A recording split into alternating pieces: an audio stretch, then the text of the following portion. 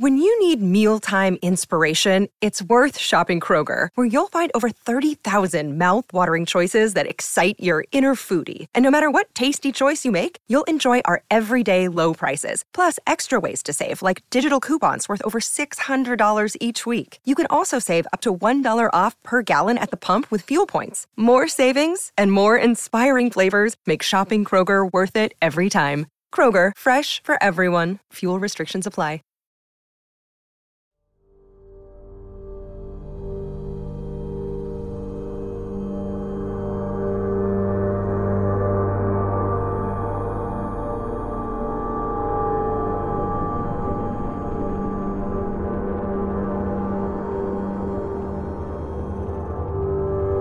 They claim that our eyes will just be created a slightly different from what they are. We talk these things are normal.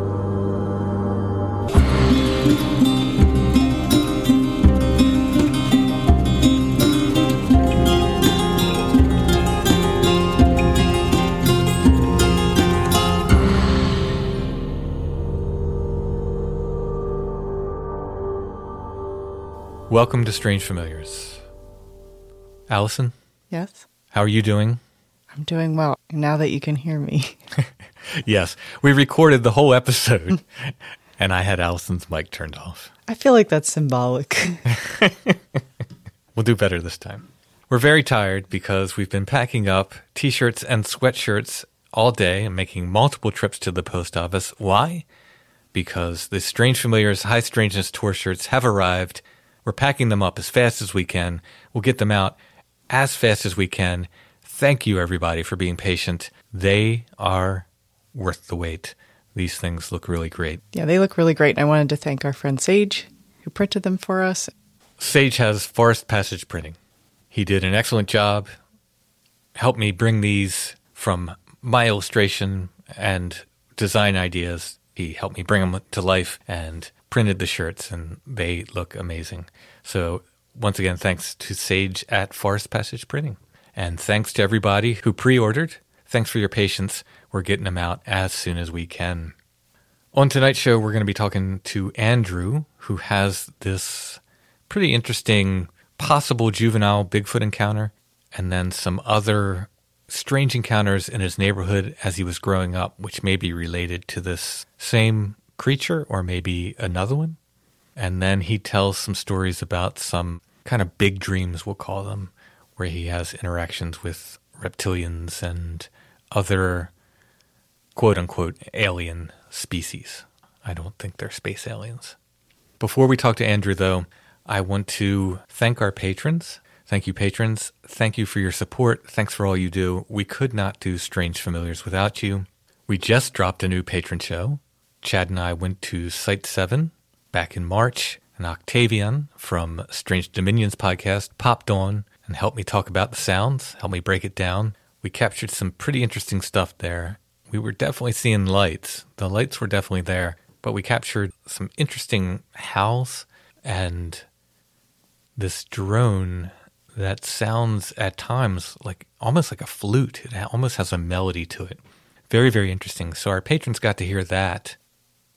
If you want to hear these extra patron shows and help support Strange Familiars, you can do so by becoming a patron at Patreon, patreon.com/strangefamiliars.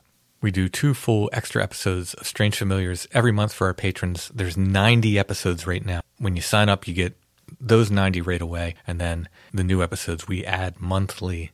Another feature we're doing for patrons is we're doing almost ad-free shows now for our patrons. What does that mean? The weekly shows will go up and they will be almost ad-free. The 90 days to the Perfect Puppy ad is kind of baked in. We do it as part of the show, so that's still going to be there. But all the other ads won't be there.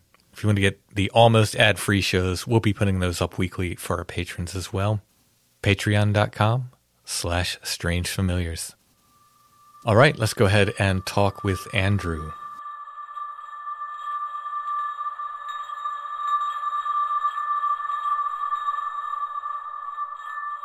Tonight we're talking with Andrew, who has some stories to share with us, starting from when he was about 8 or 9. Very young. you saw this, which you said is a possible juvenile Bigfoot. If you don't mind, can you tell us where this happened? You can be as general or as specific as you want, and about what year it was. Okay, yeah. I have this kind of general idea of places. It's in the Northeast and the southern end of one of the peninsulas that sticks out, and we'll call it like this Northwoods area. Okay. And there's a lot of intercoastals, but of course I moved when I was 5. I might have been younger than 8 or 9. Moved when I was 5 from the town over to this Northwoods town, and right down the street we had a bog, and there was woods all around, and my older brother and I would go and play with our neighbor friend who lived at the end of the street. And next to this bog, it was a little pond swamp in Northwoods. We called it the Hermit Hut, because we thought that, either there was some like hermit that lived there or whatever. And it was big enough for us to stand in if we were under 8 years old. Like, I guess what would we, maybe like, 3.5 to 4.5 foot tall or so. So it was kind of big. It was bigger than what we could put together as kids. So it was awesome for us to play in, but it stunk. And we didn't ever really know why. We just figured because it was right by the bog that's why it smelled the way it did. And thankfully I really haven't smelled that smell since, which I guess maybe is a good thing. So we would play there, and it was one winter day after, we'd had established our little hangout spot. And I forget, I guess in those days you used to call people on the phone, or you had you would schedule stuff like people do today, but like if you were either there or you weren't. Yeah. And it wasn't as fluid. So, right. Of course, it was after school. Probably in February or January. It was cold. So I went down, and I'm calling out to my friend. Her name was Gail. And I had gotten to the end of the street. I made a right turn, and I turned down the path, because the path was dug out towards the bog, because it was an intercoastal. So there's a whole series of intercoastals that actually leads to a bigger, greater forest. So there's all these paths, and now it's more developed. So these types of encounters are probably less likely. And I'm calling out to her. I'm like, oh, where is she? And I look all the way across the bog. I follow the brook that leads to the bog, because it was maybe it kind of would dry up, and maybe it would get 2 to 3 foot deep if you went in it. We never went in it in the summertime. It was disgusting. It was covered with green moss, and it stunk. But there was a pond behind that, and then behind that pond, underneath the road, it led out to the bay with the intercoastal. So I had called out to her, and I looked across the bog, and I saw something kind of now that I'm looking back in my mind's eye, doing the lean back and forth by a tree. And I'm like, Gail, it was her, like a little kid. You just see a dark figure all the way across. Did you know this thing pushed off of the tree, and the way it moved across the way was so fast and smooth. I just was taken back. Gail's must have been really fast this day. And it darted.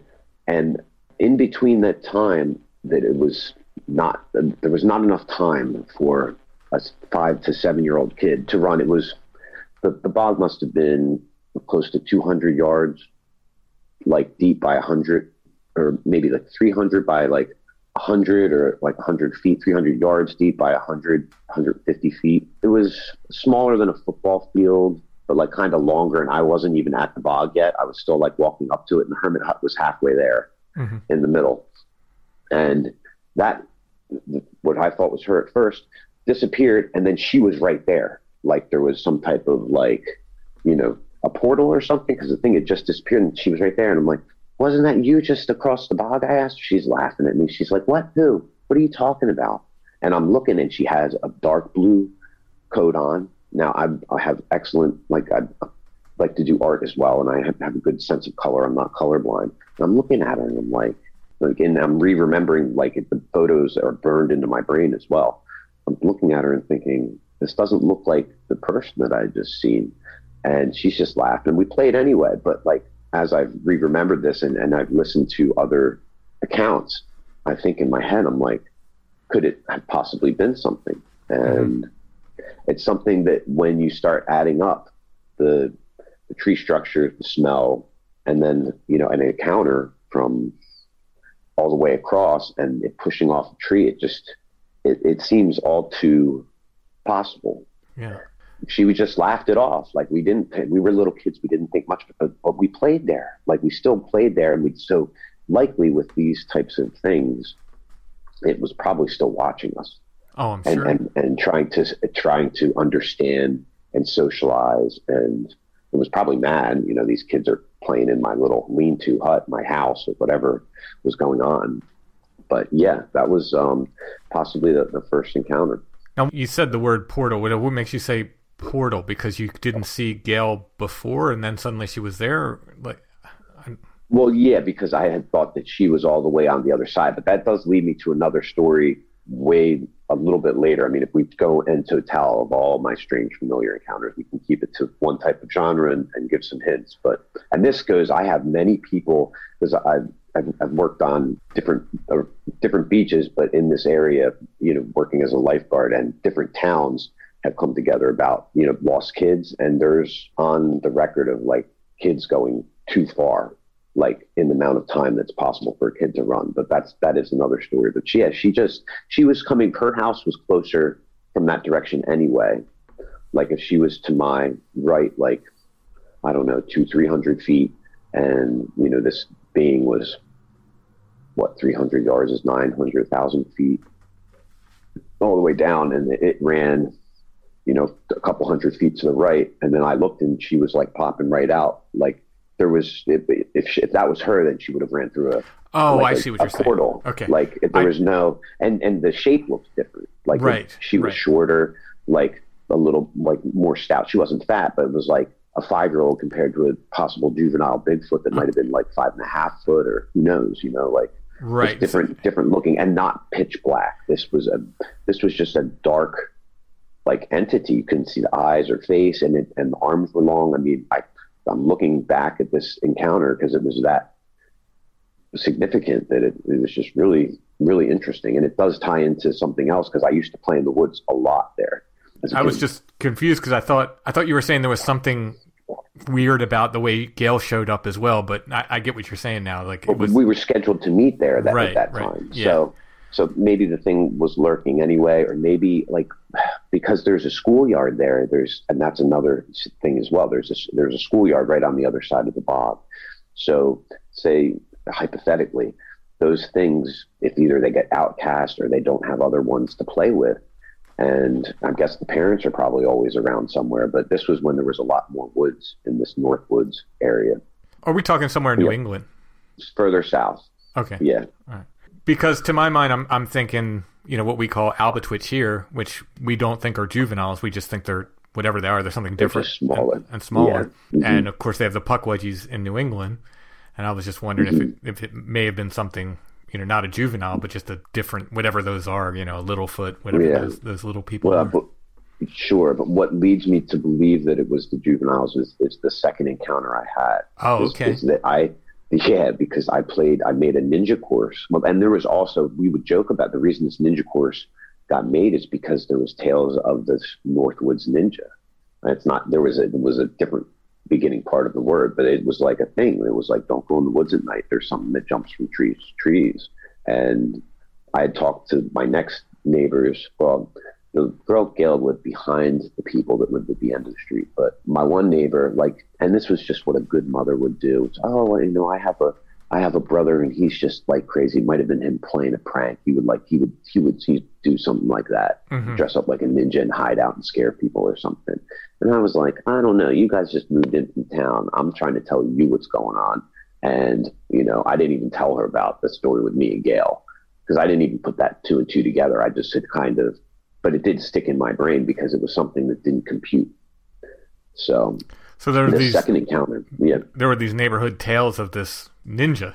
Yes. Yeah. Not too much, but there was people there was a couple tales. I don't have anything. I could try and go. I really wanted to try and corroborate and talk with some of these people, but they might have forgotten. At least my one friend Leandro about the second encounter, because this was very lucid. The second encounter was at our ninja course, so if I walk down my street, go to the right, follow the brook, hit the bog, then there's the schoolyard out of the woods. If you walk another 300 yards, there is a bunch of different taller trees, but they're a lot more climbable for kids that are we were playing traveling team soccer. We were, 12, 11, great shape, fantastic. Like we could run like the wind. Every kid can at that age, right? Mm-hmm. So we had this course set up where we had ropes going from trees to trees.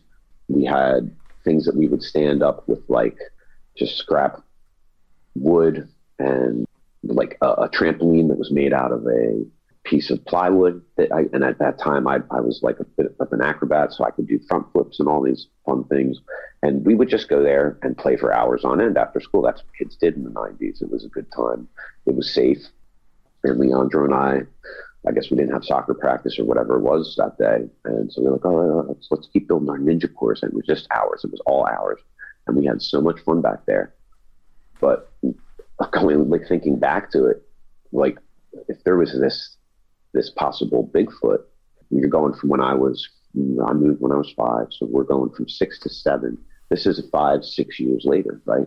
So if you have a juvenile Bigfoot that's under 5-6 foot tall, in 5-6 years, they're going to not be juvenile. They're still going to be like mindset wise juvenile, and they're going to want to interact more than like the adults do. But yet, so we were doing this and I did a front flip off of this thing, and we're doing hi-yas and all that crazy fun stuff, climbing up, jumping from tree to tree. I was doing that first, climbing the tree, and then we started doing like the kicks and the flips and stuff. And we were just in our own little world, but like totally in that zone of kids and playing. And out of the woods to where if you had followed down the street, make the right, go down the brook, go past the bog, the schoolyard's to your left, and you make that other 300 yards. And then the ninja course is up in this little like thicket of trees, a little grove, and there's a little bit of an opening, but it's in the woods. Then if you kept going, then the next part is this bridge. And I guess what the heck was the name of the bridge? If I actually said the name, then people would be like, bingo. So no, we'll call it McTaffy's Bridge. That's kind of close. So the people that know will know. That's a good one. So McTaffy's Bridge. And that was on the other side of a clearing, but there was like an opening out to the right. And the opening was as big as like an 8-foot set of French doors, maybe taller, but it wasn't totally open. It was just like, how the woods has those like kind of hallways that you go and you have to turn. You can't see right out because we weren't where anyone could see us, but you could get out. But we had our little opening in our little area where we had our ninja course. So we're sitting there, and it was after I'd kicked down one of the stand-up things that was a bad guy, and I did a front flip or whatever, and yeah, it's so cool. And out of nowhere comes, ooh, who are you? Like that, like an owl, like big, like as big as, almost bigger than the opening. We couldn't see it. Like if where it sounded like it was coming from, it was standing, and probably if it was just as dark, it was standing just out of where you could see any of the light, but the voice was so big. It was like, and I looked at my friend, I said, did you hear that? And then the feeling came over us, like where your hair stands up. And it was like, I don't know, we got to go. And we knew every path. The paths were windy. Like we didn't run up to the schoolyard and like go crying to everybody. We were running back to my house, which we had to go past, reverse it. You're going to schoolyards on your right, then you bust the left, you go on the far side of the bog. This thing is pacing us the entire time. And there was only a couple paths that you could run. And my friend Leandro and I were like halfbacks on soccer team. Like we were running about as fast as I don't think I can run that fast now. I know that. Mm-hmm. And this thing just paced us right out. And we got back, and I haven't talked to him since about it. We didn't talk about it after that day. I don't think we went back to the ninja course after that. I think that was just kind of done after that. Wow. So, it was very, very flooring because we thought it was somebody messing with us. But at that age, when you're 10 or 11, you're getting to that, like where you can tell if people are messing with you, if it's an adult, if it's a teenager, right? Like you're getting those spatial relations as to like what things are, like someone yelling at you through the woods. It's like, what was somebody set up like a ladder and stood up like 8 to 10 feet and had a megaphone or like one of those, like the cheerleader things, not like an amplifier one. Yeah. Is that what they did? And they went into that and they went, who are you? Are you kidding me? Like, I don't think it was that. So as I've been listening to a lot of other people's accounts and piecing back my own experiences, because I just kind of got these flashes in my memory, like, oh, that is kind of familiar like that. And I'm like, oh, wow, could it have been? And as I just sussed it out in my head, I'm like, wow, it's more than likely it was. So, so did you actually see a form? Not the second time. The first time I did. Yeah, the first time was a distinct form, and it was very similar to any of the videos that you see of the Doobie, to where their head's kind of thin, they're like a little lanky, and they're just totally pitch black. Like you don't get to see any type of facial features. Right, I guess because their faces are smaller, but their heads are kind of like that weird, like not like a helmet shape, but like they're roundish, right? But they don't have that sagittal crest as much. But they're not like a human's head. Like a little kid has a head, and it's got the occipital lobe on the back of the head that sticks out a little bit, especially for little kids. Like they don't have that. They just kind of have like, they look like a popsicle, almost like a little black popsicle with shoulders coming down. You know what I'm saying? Yeah. So even from the side. To go back to that first encounter, can you describe the movement? Like you said, it was fast. Yeah, it was incredibly fast. It had pushed off the tree, and the way in which it ran, like little kids kind of bounce. Even when she came jogging up, bounce and go side to side. This thing, like other people say, like it was swimming almost. The arms and the way it carried itself. I guess they do it to run quietly if they want, but it didn't run in the way that we're used to seeing one another run at all. No, it ran like so fluid, and it was so fast that obviously if it had run from where it was to where she was, maybe it could have made it there in that time, but she wasn't running that fast when she came up to me. Right. And it was a different color too. I mean, you're talking about, the lighting was the same. It wasn't like she stepped out. Like we're all kind of in the woods. Woods wasn't dark, and it was filled in, even though it was a winter time. It wasn't as cut back. And she was wearing blue with a red stripe. And the thing that I saw, she came up to me with her left side kind of up to me, but with her like belly button towards me. And this thing stayed sideways the whole time. I didn't see it plain, like with its belly button lined up to me. It stayed like behind the tree and was to the side. And then once it knew that I saw it, it was like, I mean, obviously I'm calling out for my friend, but looking over at where I'm thinking she's going to come out, which she eventually did, but this thing caught my eye, and I was like, whoa, what is that? And I'm like, oh, that's Gail. I'm like, and I'm looking, and I stopped, and it ran, and it was like, doo, doo, doo, doo, doo, probably 50, 60 yards, and I don't know, maybe 3 or 4 seconds. Like, it was faster than a human would usually, an adult human could run it. Like, it was incredibly fast. It was very fast. And then she came kind of trotting out like, and I'm like, how did you get from all the way over there to here?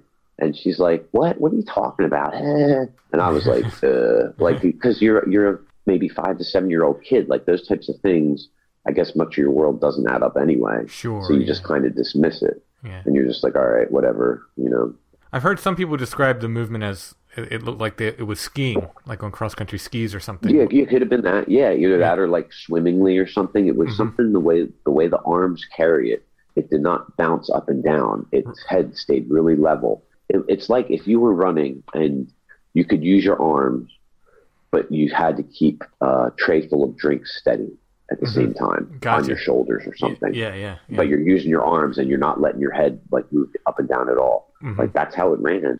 But it did it in a way that it was very natural looking, where humans would have to counteract what they did to do it. So, yeah, it was pretty interesting, to say the least.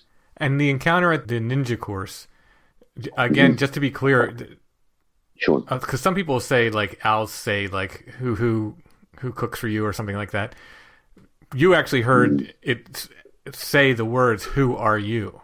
Correct? Who are you? Yeah, like it was like ready to like introduce itself and try and talk like some of those other stories that you hear about when they're abandoned and they want to make friends and stuff. Because I guess if they listen long enough, they can probably pick up some language, or maybe it just did mind speak to both of us. But it was very audible. It was a very oral type of and you felt it as well. The vibrations were very, very powerful, very powerful. Was it deep voice? But it was, yeah, ooh, who are you? Like, Oh, yeah, wow. it was, Yeah. yeah, like, and it was big. I have an owl that lives behind my house. I have woods behind my house, which still, I think, honestly, there's a time later, and I don't know if I want to get into it, but there, where I started like dealing with days of a panic attack and other stuff happened. I'm thinking, because I play piano and sometimes I might have had music coming out of the house or something, and the dogs were away.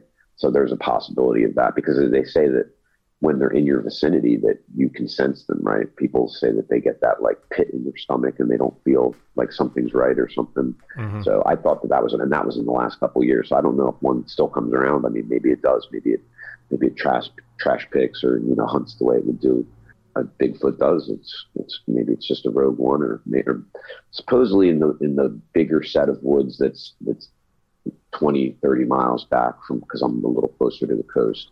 That's supposedly a hot spot. I mean, that's like a known area where they had done, I guess, FLIR camera sightings or something, and screaming in the middle of the night. I think you'd remember if you would know what show I'm talking about, that they had done that. You and your friend are both in this ninja training area, and you both heard the speech. Yes. We were scared white. Enough to where we just ran. And when he went home, he walked down the busy street that's near he didn't go back through the woods. Like usually you go through the woods past the schoolyard, and then there's like a path that people run on and bicycle on that's safe. But then there's kind of like a more main street that's more closer to a highway, not like a busy freeway, like 4-lane highway, but it's just a higher speed limit than like residential. And he wouldn't go back through the woods. And I don't think we played in the woods after that. That was it. Did you ever talk about it? We're done. That's what I'm saying. We haven't. I wanted to reach out to. I can't find him through Facebook. I've been trying to like get this together for the last couple of years. I've been commenting and talking about things, and I have not, not publicly, like to my friends and stuff, but like thinking about it, and I just haven't been able to find him.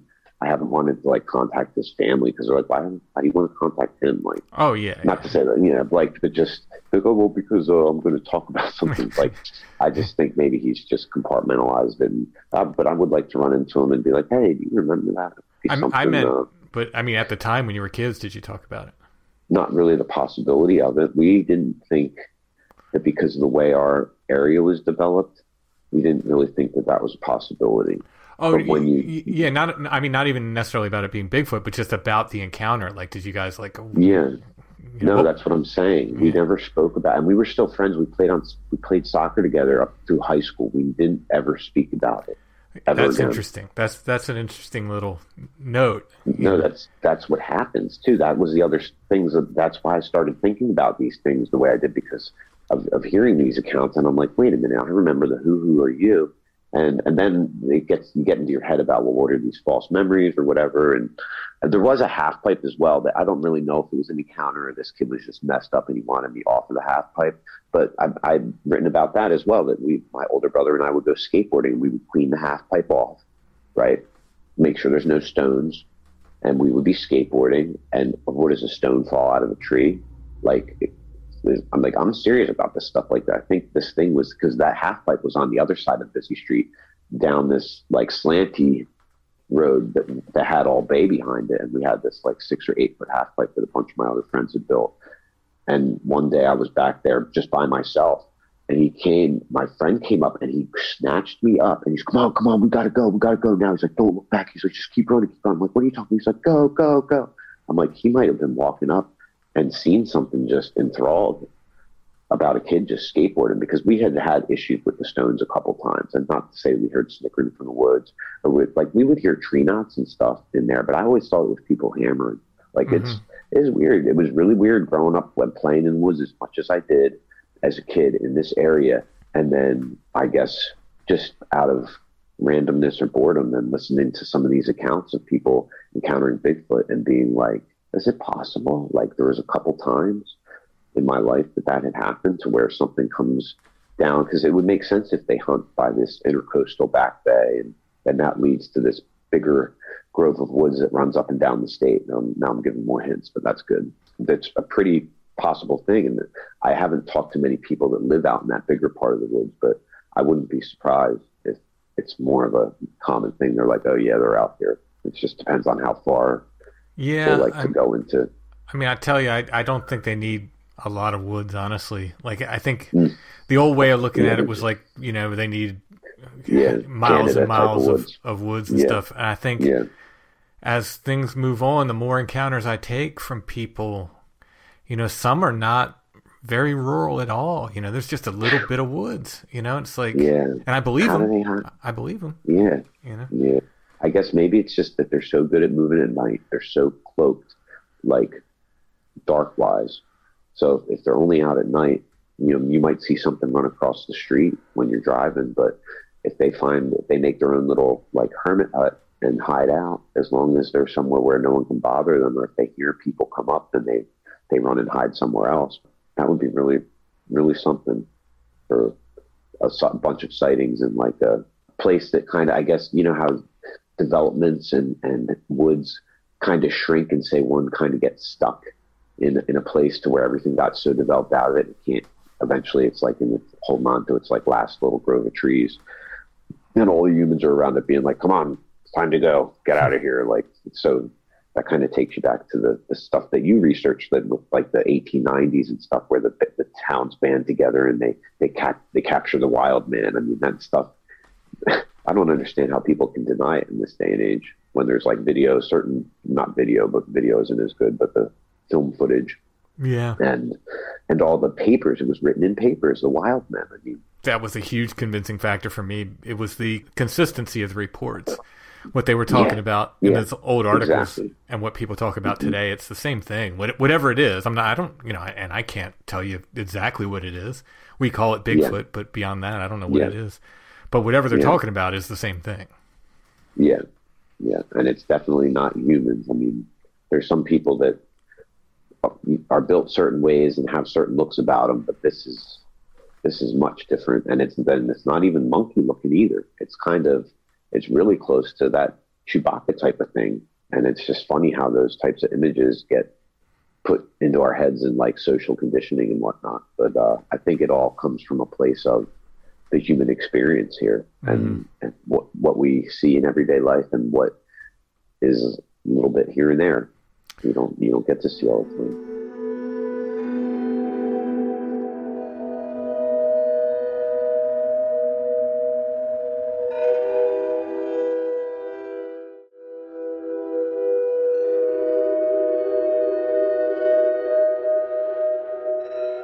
So this possible encounter on the skateboard ramp, are you an older teenager at this time?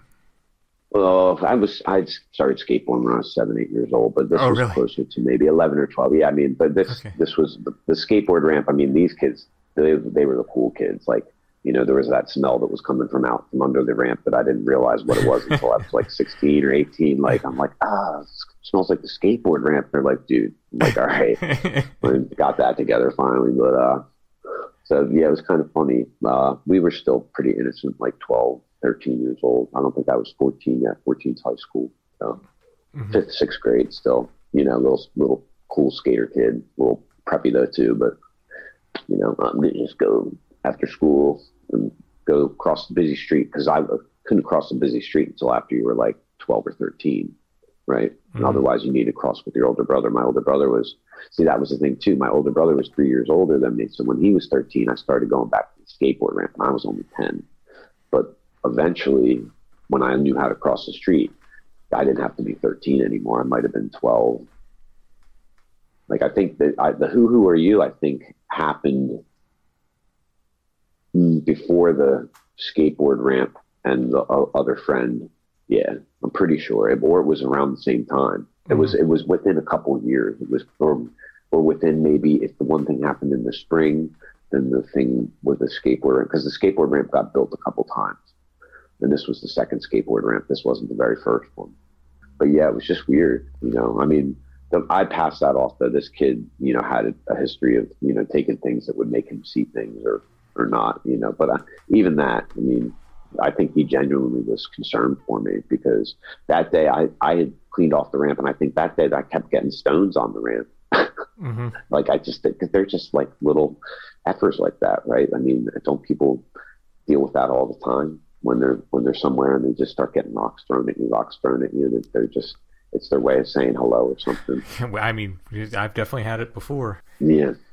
We couldn't figure out what it was, and we thought they were walking around us or something. We couldn't, and then at some point I heard it come through the leaves, the stone. Yeah.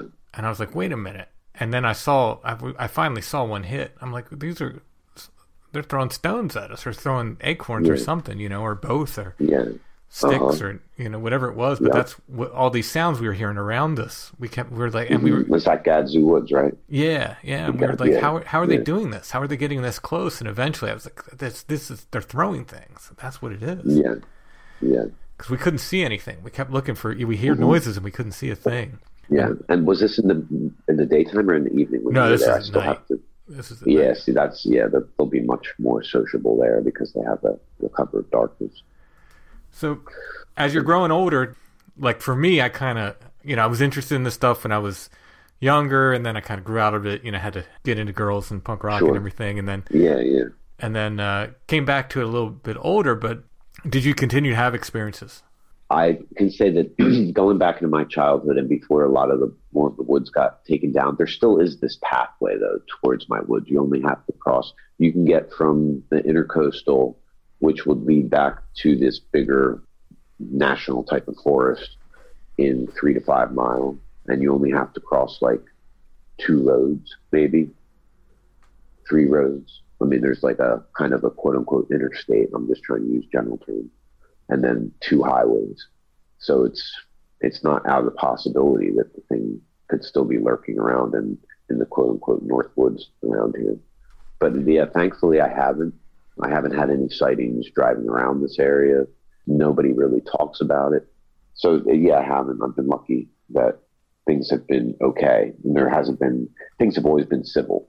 But the dogs, the German Shepherds, and they just like to bark at anything. But I think that there is likely something that likes to sleep in the thicket of woods that's right behind my house. I'm not kidding.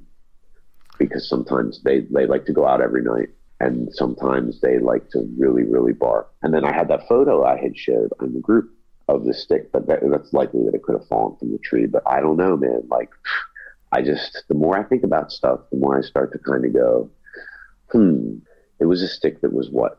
Do you remember the photo I'm talking about, or there's just so much different content? Yeah, there's a lot on there. So I was going to ask you to remind me. Yeah, it was a stick that was stuck 3-4 inches in the ground. The ground was very wet. It's all dirt in the backyard because there's 2 dogs, or maybe there was only one at the time, but either way. And this stick had broken off and was stuck like 5 inches in the ground. Now, you're trying to tell me it's the only time I've seen a stick stuck in the ground like that. Like maybe there was like little ones that had been done like that, but it's very incredibly rare to see a branch stuck in the ground and sticking straight up. It's not impossible, obviously, but it just kind of makes you think. It just kind of and if you think about their tree structures and out west and how they get bigger, like maybe it was its way of saying, look, I'm sick of having your dog bark at me. Don't go past this point. And they put that stick in the ground. I've heard similar things. Yeah. There was one story on Sasquatch Chronicles where the guy said they had basically put markers in the yard to tell them where to stop so the lights wouldn't come on. Okay. Yeah. So we don't have any motion lights, thankfully. And I mean, I would want to be as Sasquatch friendly as possible. I'll sing them songs. I just want to go along. Because it seems like when people go to war with these things, it doesn't ever turn out good. No, I would recommend not. If you can avoid it, don't, because they're going to win. They're quite crafty, and they don't have much else to focus on apparently. Exactly. Like they watch TV and they don't have Facebook distracting them every minute. But maybe but they have their own. Don't they have their own Wi-Fi? They have their MindSpeak and all the star people. I mean, then these experiences lead into other things. And the other night, Tim, like 2 nights ago, I had like one of the craziest dreams. It was the quote unquote like the panspermia dream, where like, have you ever seen the movie Love and UFOs? No. Oh, really? Oh, watch that movie. It's great. I mean, and you can keep this all together because it does tie together. And I'll go back in between. So 2 nights ago, this dream was because I've had dreams of encounters with like star people, when I was into high school. After these two encounters, I woke up out of a dream and had sleep paralysis. I woke up out of a dream and was paralyzed, and it was in color, and it was a reptilian standing over me. And I didn't realize what it was until years later, like I guess when the internet got like a little bit bigger. But remember like the Mars Malevolent Alien Research Society? I think that so. was like an early internet, like late 90s. So this late 90s, I'm graduating high school, but this happened when I was like 13, right when I was just like, growing up. And yeah, this thing was standing over me, and I was paralyzed, and it was like fighting me in my brain. And I just looked at it and thought to it. And very powerfully, I was like, you have no control over me. And I woke up out of it. Wow. And thankfully, I've only met the good star people since, and I've lucidly dreamt, and have done. But like, yeah, so there's some really crazy dreams, man, and very important, crazy parts of my life, like very spiritual. It's a good thing, but it's very deep, and it ties into, my life in total. And it's a beautiful thing, but they're like almost like demiurges. Like you pray to God, right? And God gives you things, and it's pretty amazing, or you manifest things. But then like if you pray to God and say, all right, well, is this supposed to be like this, or is this for real? Like show me or tell me in my dreams, and you're good at dreaming, and you're outside a lot and getting good, sunrise or sunset, and stimulating your pineal gland and all those types of things that help you dream. Like those dreams get so intense, and they do show you things. Like I've had the dream where you go into the ship and you see someone, and it was kind of like the movie Contact, but this person had a significance, and if I can get into the details of this stuff, it would be really good. Maybe it's for a book that I could write, but this person was kind of like the movie Contact. They were like, oh, this is how it's always done. And I'm like, what? And then they brought me up, and I saw like in space, I saw like Jupiter, Saturn, and then I went up out of the solar system, and then I went up out of the universe and like out of consciousness, and had like the ego death and like the answers to everything that you get in certain type of states. Like if you go to like festivals and shows and do those types of things, and had that total ego death. And I woke up, and after that, then my life had a significant change, because I had all these things going on in the background that were very scary, life-threatening types of things, but health not things? People threatening my life, but like life-threatening types of things, but not threatening my life. It was like a warning from spirit to say, hey. And the star being's face like turned out to be the same face of somebody. I guess I don't know if it's people's higher selves or what. It really makes you think, and you have to remain in gratitude about it, because when you start to experience life like that, you can tap into the divine guidance. So yeah, that was in 2012. So that's when I started listening to channeled messages from the Pleiades and understanding the idea of, interdimensional, extra-dimensional, hyperdimensional things, beings and whatnot, like a fifth dimensional reality, stuff like that. But this last dream, I'll only do it one more time before we go. This last dream was the dream of like love and UFOs. And I had seen that movie maybe a year and a half ago, Love and UFOs. I never thought about that. I didn't have reoccurring issues like that, but I was in some type of like laboratory setting, and there was these containers of things and these other type of human people, but they were taller and bigger and like the wide eyes, but you look at them and they're not like your friends. They're not like your family that you see in your dreams. Like they have this different mental connection, and they're kind of taken back that you can be conscious of them. Like, I guess like they're like, oh, they're waking up out of their regular dream state or whatever, however you remember, because usually you don't remember your dreams. I don't dream every night. And usually you'll wake right up out of it. You'll be either driving down the road or whatever. And so I saw this one being that kind of reminded me of like my cello teacher. And then I saw this other thing. Then they put me in a different room. But before I left, like the containers of what this whole idea of this panspermia of like life, and it's all kind of the same type of thing repeating and everything is related. But like that was the message of it. And this I guess, other star being. It was like a divine feminine energy, but didn't have real long hair, but kind of looked like the female from the movie, the quote unquote female from the movie Love and UFOs. Then I could see my last name perfectly spelled out. And they say that when you're dreaming, you can't read the letters, like they change. Like I've tried to look at clocks. I haven't ever been able to read letters in my dreams, and I could read it like it was burned into my head. It was like crazy. But that's something you've seen your entire life, you know. So if you saw your last name in your dream, maybe the letters won't move, but that's what it was. And it was a very important message to me about that. But then it put me in the next room, and I saw like 20 to 50 versions of me, and they were all climbing all over me and like wanted to like give me love and affection. But it was really weird, dude. Like if you see the movie Love and UFOs, you'll understand. And then I was like, F this, I wanted to get out of there. And then in this next stage of my life that I could be going into, I saw someone we were riding bikes and going, and then we turned and went back up the hill, and we're like helping each other ride faster and faster. It was really cool. It was like a really positive dream in the sense of it made me feel really good about where my life could be going. So that's what I take it for. Yeah, we'll call these like just big dreams, you know, the idea of big dreams and little dreams. Yeah, that's a very terribly long episodic, like a movie almost. And there's so many emotions and everything as well. It's not like, and conversations, like not conversations, but enough to where there's a message of like, yeah, keep going, or oh, don't fall. And like, I didn't. And then the emotion behind it, I could almost get like choked up about it. It's really great. Do you feel that these big dreams, with these contact dreams or whatever you want to call them, do you feel that they come at moments, significant times? Yes. Yeah, like when your 100%. Life's going through change or anything. Mm-hmm. Mm-hmm. Yeah, anytime that there's going to be some type of like reality shift, and you're asking spirit or your guides or whatever to say, hey, could this be the right thing?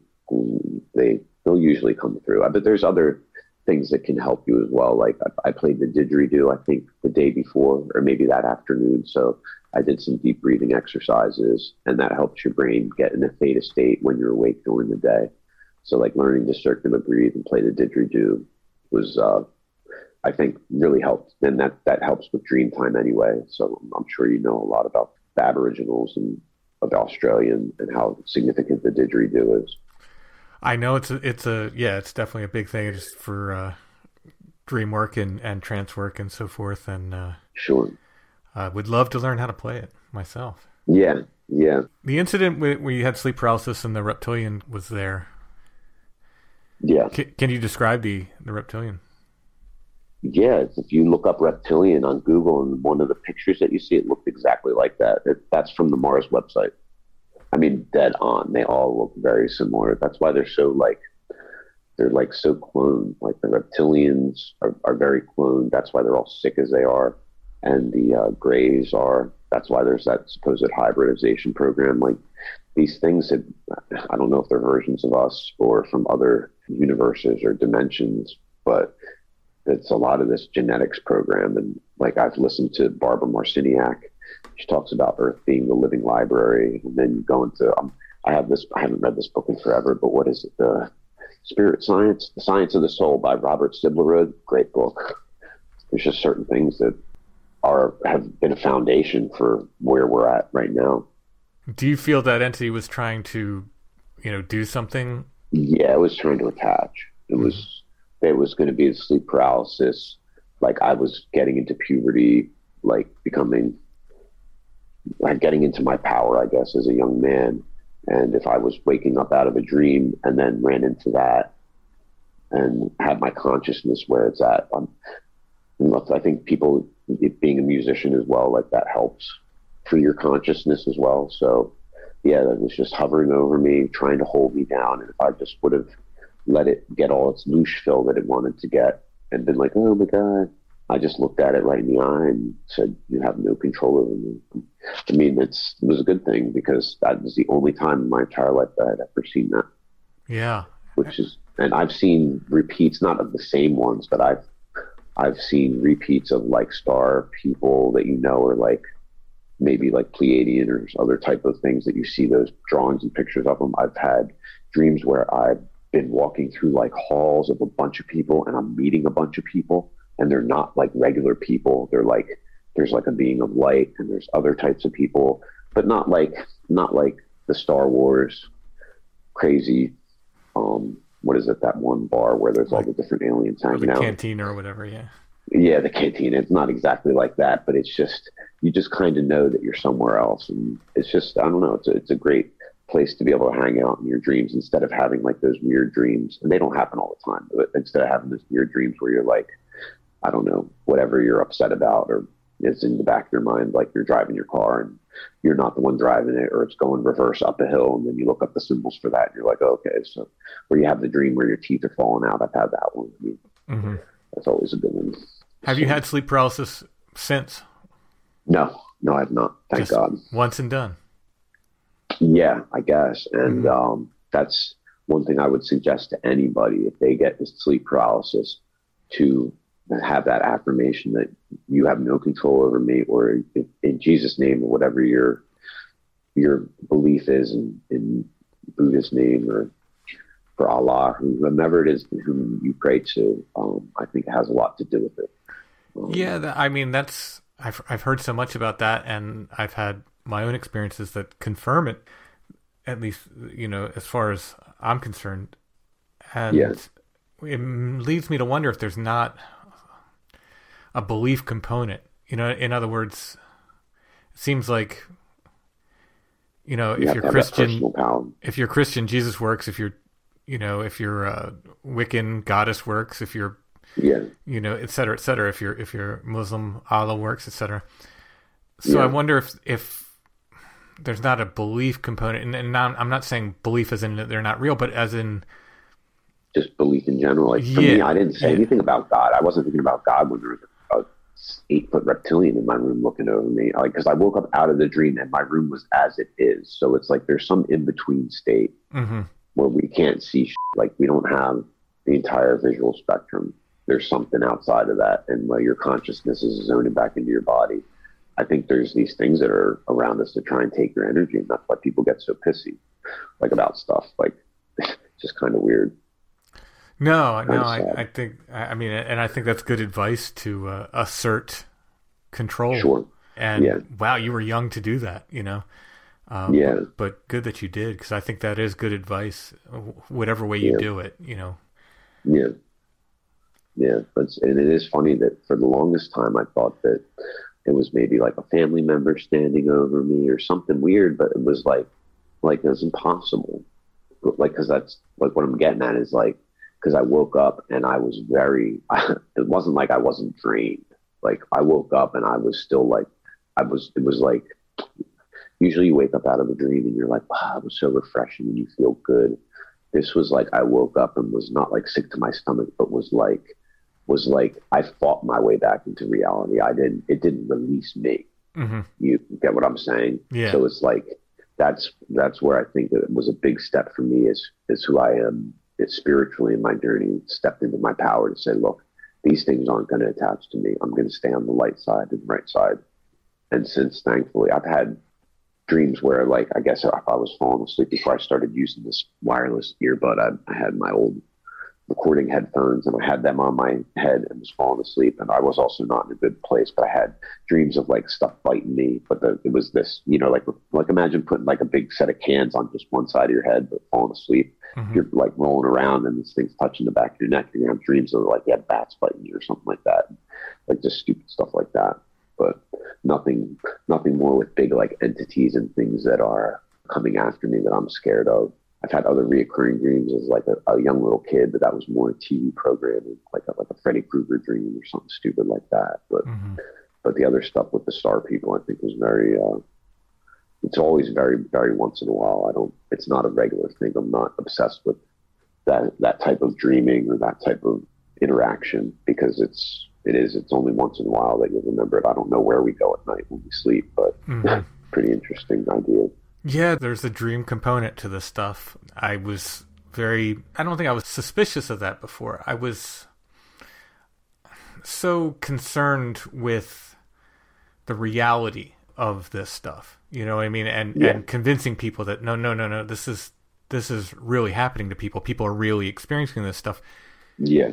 That I did want to take the dream component into the story so much, because then it's like, oh, it was just a dream, you know? And, but they seem to be such a part of this. And again, I don't know how it all works. It's above my pay grade to tell you how exactly it works, but it's like, if they can't get you one way, they'll get you another. And I don't mean get you in a bad way, but get to you. So it's going to be in your dreams if it's not in waking life. Yeah. Or think about it this way. If they do have the possibility of getting this, what do they call them? Screen memories. So you go to sleep, right?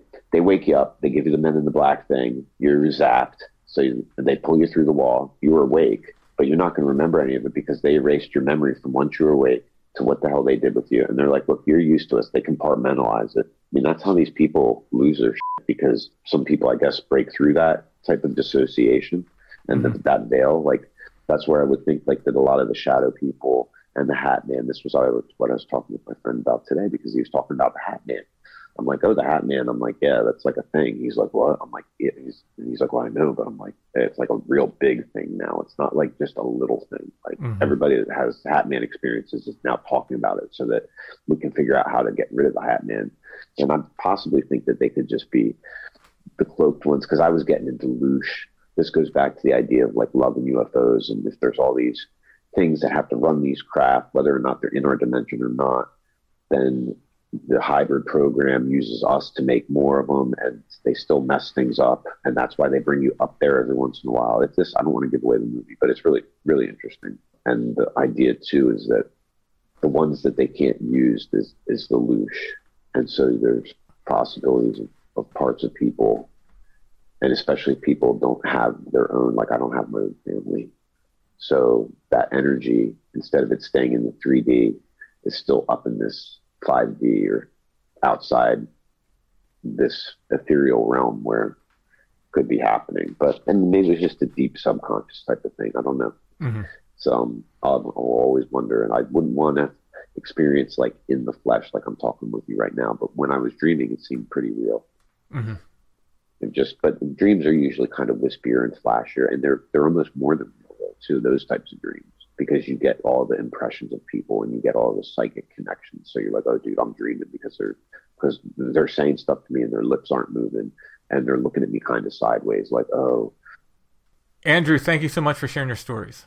Yeah, much obliged. And thank you so much for all your work. I enjoy Stone Breath. I enjoy your artwork, and I'm excited for what's to come. So thanks so much.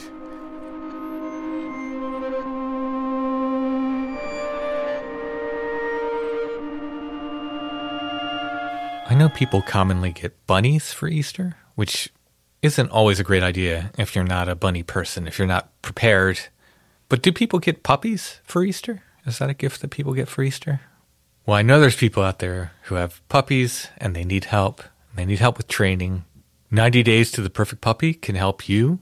They have a relationship-based approach that helps you and your puppy become perfect for each other. It's not about changing the puppy to make it fit in a mold. It's about meeting the puppy in the middle. You and your puppy learn to become perfect for each other. They have online sources, video lessons, a secret Facebook group. One-on-one options are available. You can find them at sithappens.us. Look for the 90 Days to the Perfect Puppy link at the top of the page. They can help you understand how your dog thinks, and they'll apply proactive training methods so you and your puppy can become perfect for each other. Adopting a dog, it's one of the best decisions you can make in your life. But if you're getting frustrated and overwhelmed and you need help, 90 Days to the Perfect Puppy can help you. Again, you can find them at sithappens.us. Look for the 90 Days to the Perfect Puppy link at the top of the page.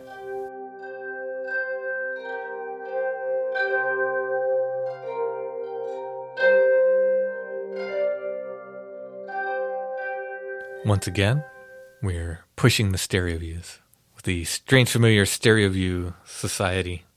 Can we make that official and make a t-shirt? Might as well. I could at least make a TeePublic t-shirt for it. Yeah, oh sure. Yeah. Absolutely. I would really like that. Yeah. No, I'd love stereo views. I think I've kind of won you over to stereo views a little bit. You were less into them. Not that you dislike them. Well, they're kind of like, they're looked down upon in the photo community. They're as lesser. Yeah. And I don't know why. I guess maybe because they're more, they're not really like one-offs. They're more commercially available, so I guess it's less special or something. But they're still rare. I mean, you're not going to come across them. These are still things from the 1800s. Yeah, they can hold in your hand. Yeah.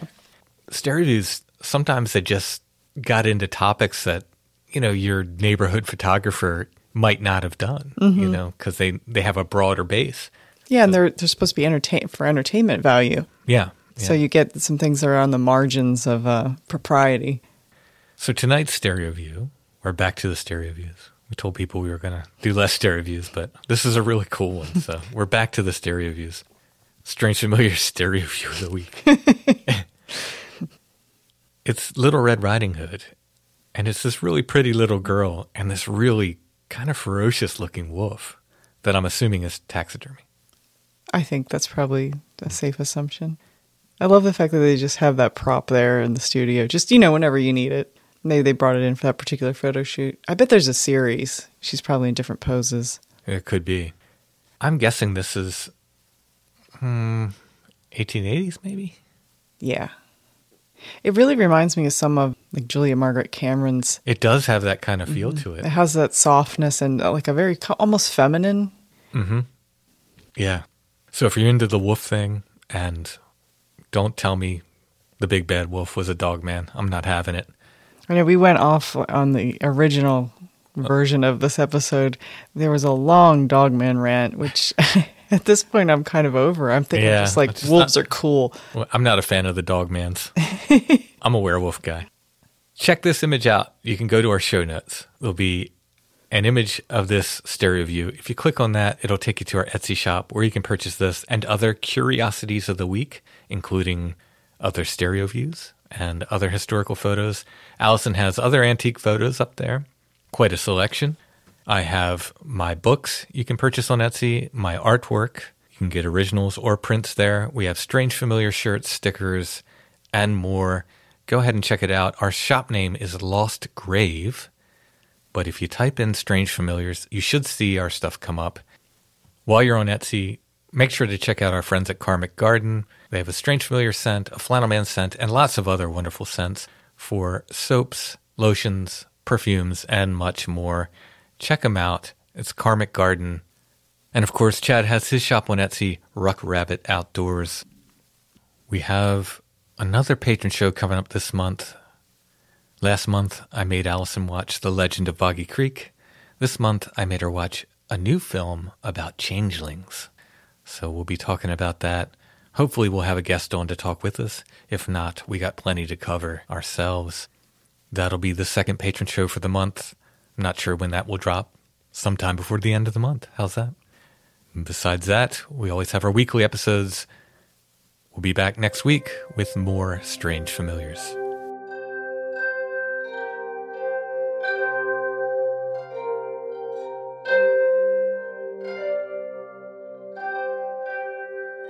Strange Familiars is a production of Dark Holler Arts, music, books, art, podcasts, and more.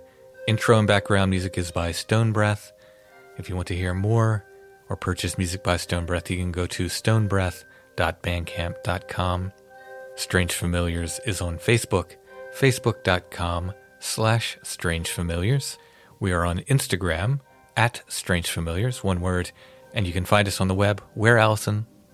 At strangefamiliars.com.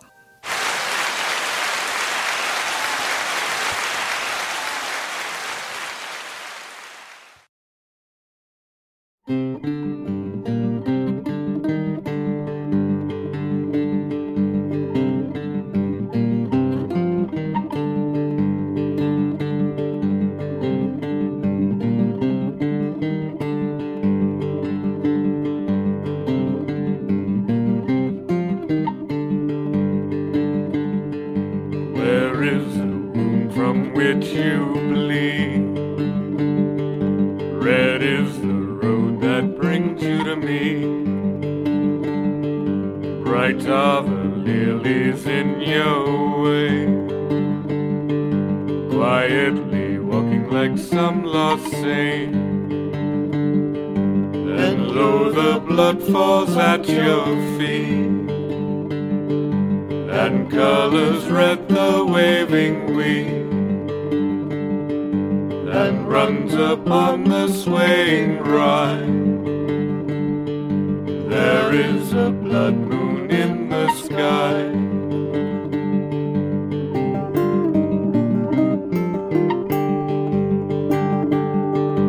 And now we walk by her red light, two wandering pilgrims in the night, two fisher kings without kingdom.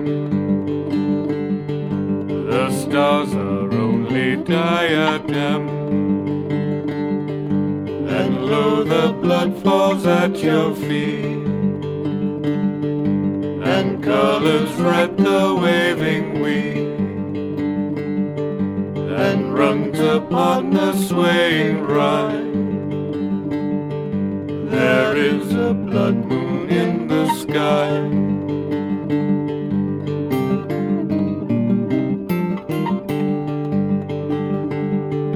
Brother of stars and winding way, brother of song through night and day, brother by time, by drought or flood, brother by deeper root than blood. And lo, the blood falls at your feet, and colors red the waving wheat, and runs upon the swaying ride. There is a blood moon in the sky. There is a blood moon in the sky. There is a blood moon in the sky.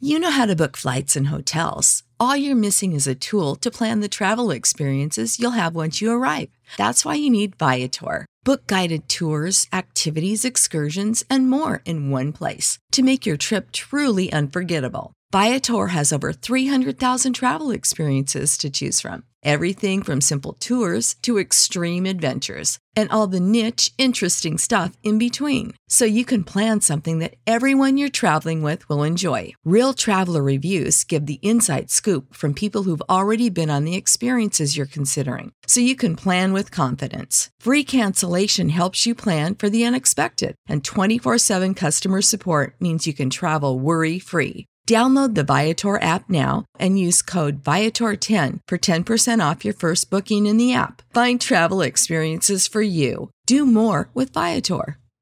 Support for this podcast and the following message come from Corient. Corient provides wealth management services centered around you. They focus on exceeding your expectations and simplifying your life. Corient has been helping high achievers just like you enjoy their lives more fully, preserve their wealth, and provide for the people, causes, and communities they care about. As one of the largest integrated fee-only registered investment advisors in the U.S., Corient has deeply experienced teams in 23 strategic locations. Corient has extensive knowledge spanning the full spectrum of planning, investing, lending, and money management disciplines. Leverage Corient's exclusive network of experts to craft custom solutions designed to help you reach your financial goals, no matter how complex they may be. Real wealth requires real solutions. For more information, connect with a wealth advisor today at Corient.com. That's Corient.com. Corient.com.